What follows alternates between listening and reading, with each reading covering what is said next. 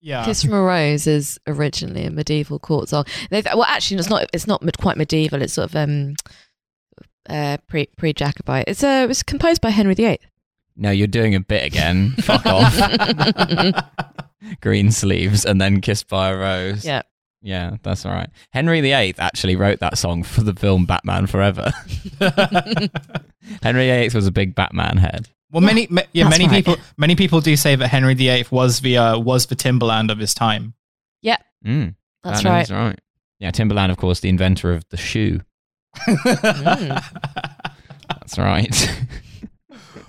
Yeah, Henry VIII, he released that song and then he was like, it's one for the real heads. It's actually a whole Mandela effect thing because people think that the shoes are Timberland with an ER, but it's actually with an A, and it always has been because of a glitch in the space-time continuum. Yeah, whereas Nelson Mandela is actually spelt with an ER at the end. The hard R Mandela.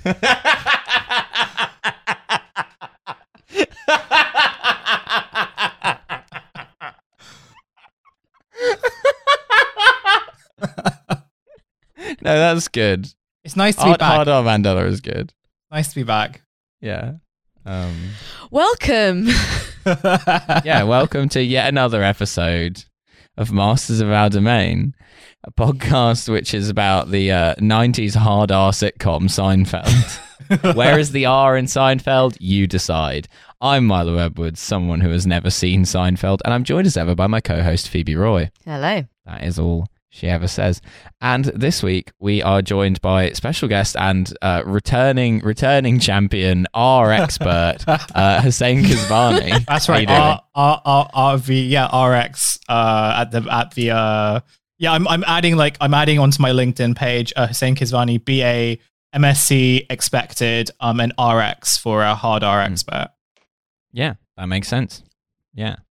Tyrannosaurus RX. That's the Tyrannosaurus that just says the N word. I'm just looking to get those LinkedIn endorsements. I'm looking for a job once I graduate next month. So every little helps, right? Yeah. You're saying you have a job. Your job is being our friend. Oh yeah, that's right. Yeah, because friendship is not only a form of polyamory, it's also a form of emotional labor. That's right. Yeah. Having friends is queer coded. That's what you all need to understand. And I should be adequately compensated for it, probably twice as much as you two. Yeah, that's true. Yeah, that's true. Well, there's only one way to change that. It's by subscribing to the Masters of Our Domain Patreon. Yeah, that's true. In order to compensate me for being alive, which I never asked to be. That's right. That's right.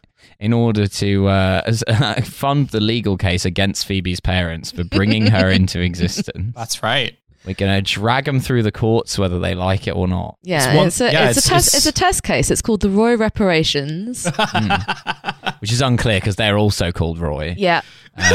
So it's reparations for me. Yeah. Except they're not actually called Roy because my mum's last name is not Roy and my dad's last name is technically not Roy either. So there you go. Weird that his first name is Roy though. That's right. He's called Roy. Yeah. Yeah, that's right. It's like Baden-Baden. Yeah, yeah, that's right. Yeah. Like Humbert. No, not at all. Not at all. Only like in Humbert. nomenclature term. Not in character term. Very importantly, not at all like Humbert. So good they named him twice. Yeah, that's right. That's the thing about Humbert is that he was so good. Yeah, great with kids. I mean, I wouldn't employ him myself. I wouldn't endorse him on LinkedIn for childcare. Humbert on LinkedIn doing those posts about, look, listen, I wake up at 4:00 every morning. I mean, in all fairness to Humbert, something that should be made clear. It is only one child that he's particularly keen on. Yeah, you went quite Keir Starmer there. Yeah, it was supposed to be. Oh, okay. I welcome the one child Humbert has done. I would encourage him to go further by not saying no children. One, as a compromise position. It's not ideal.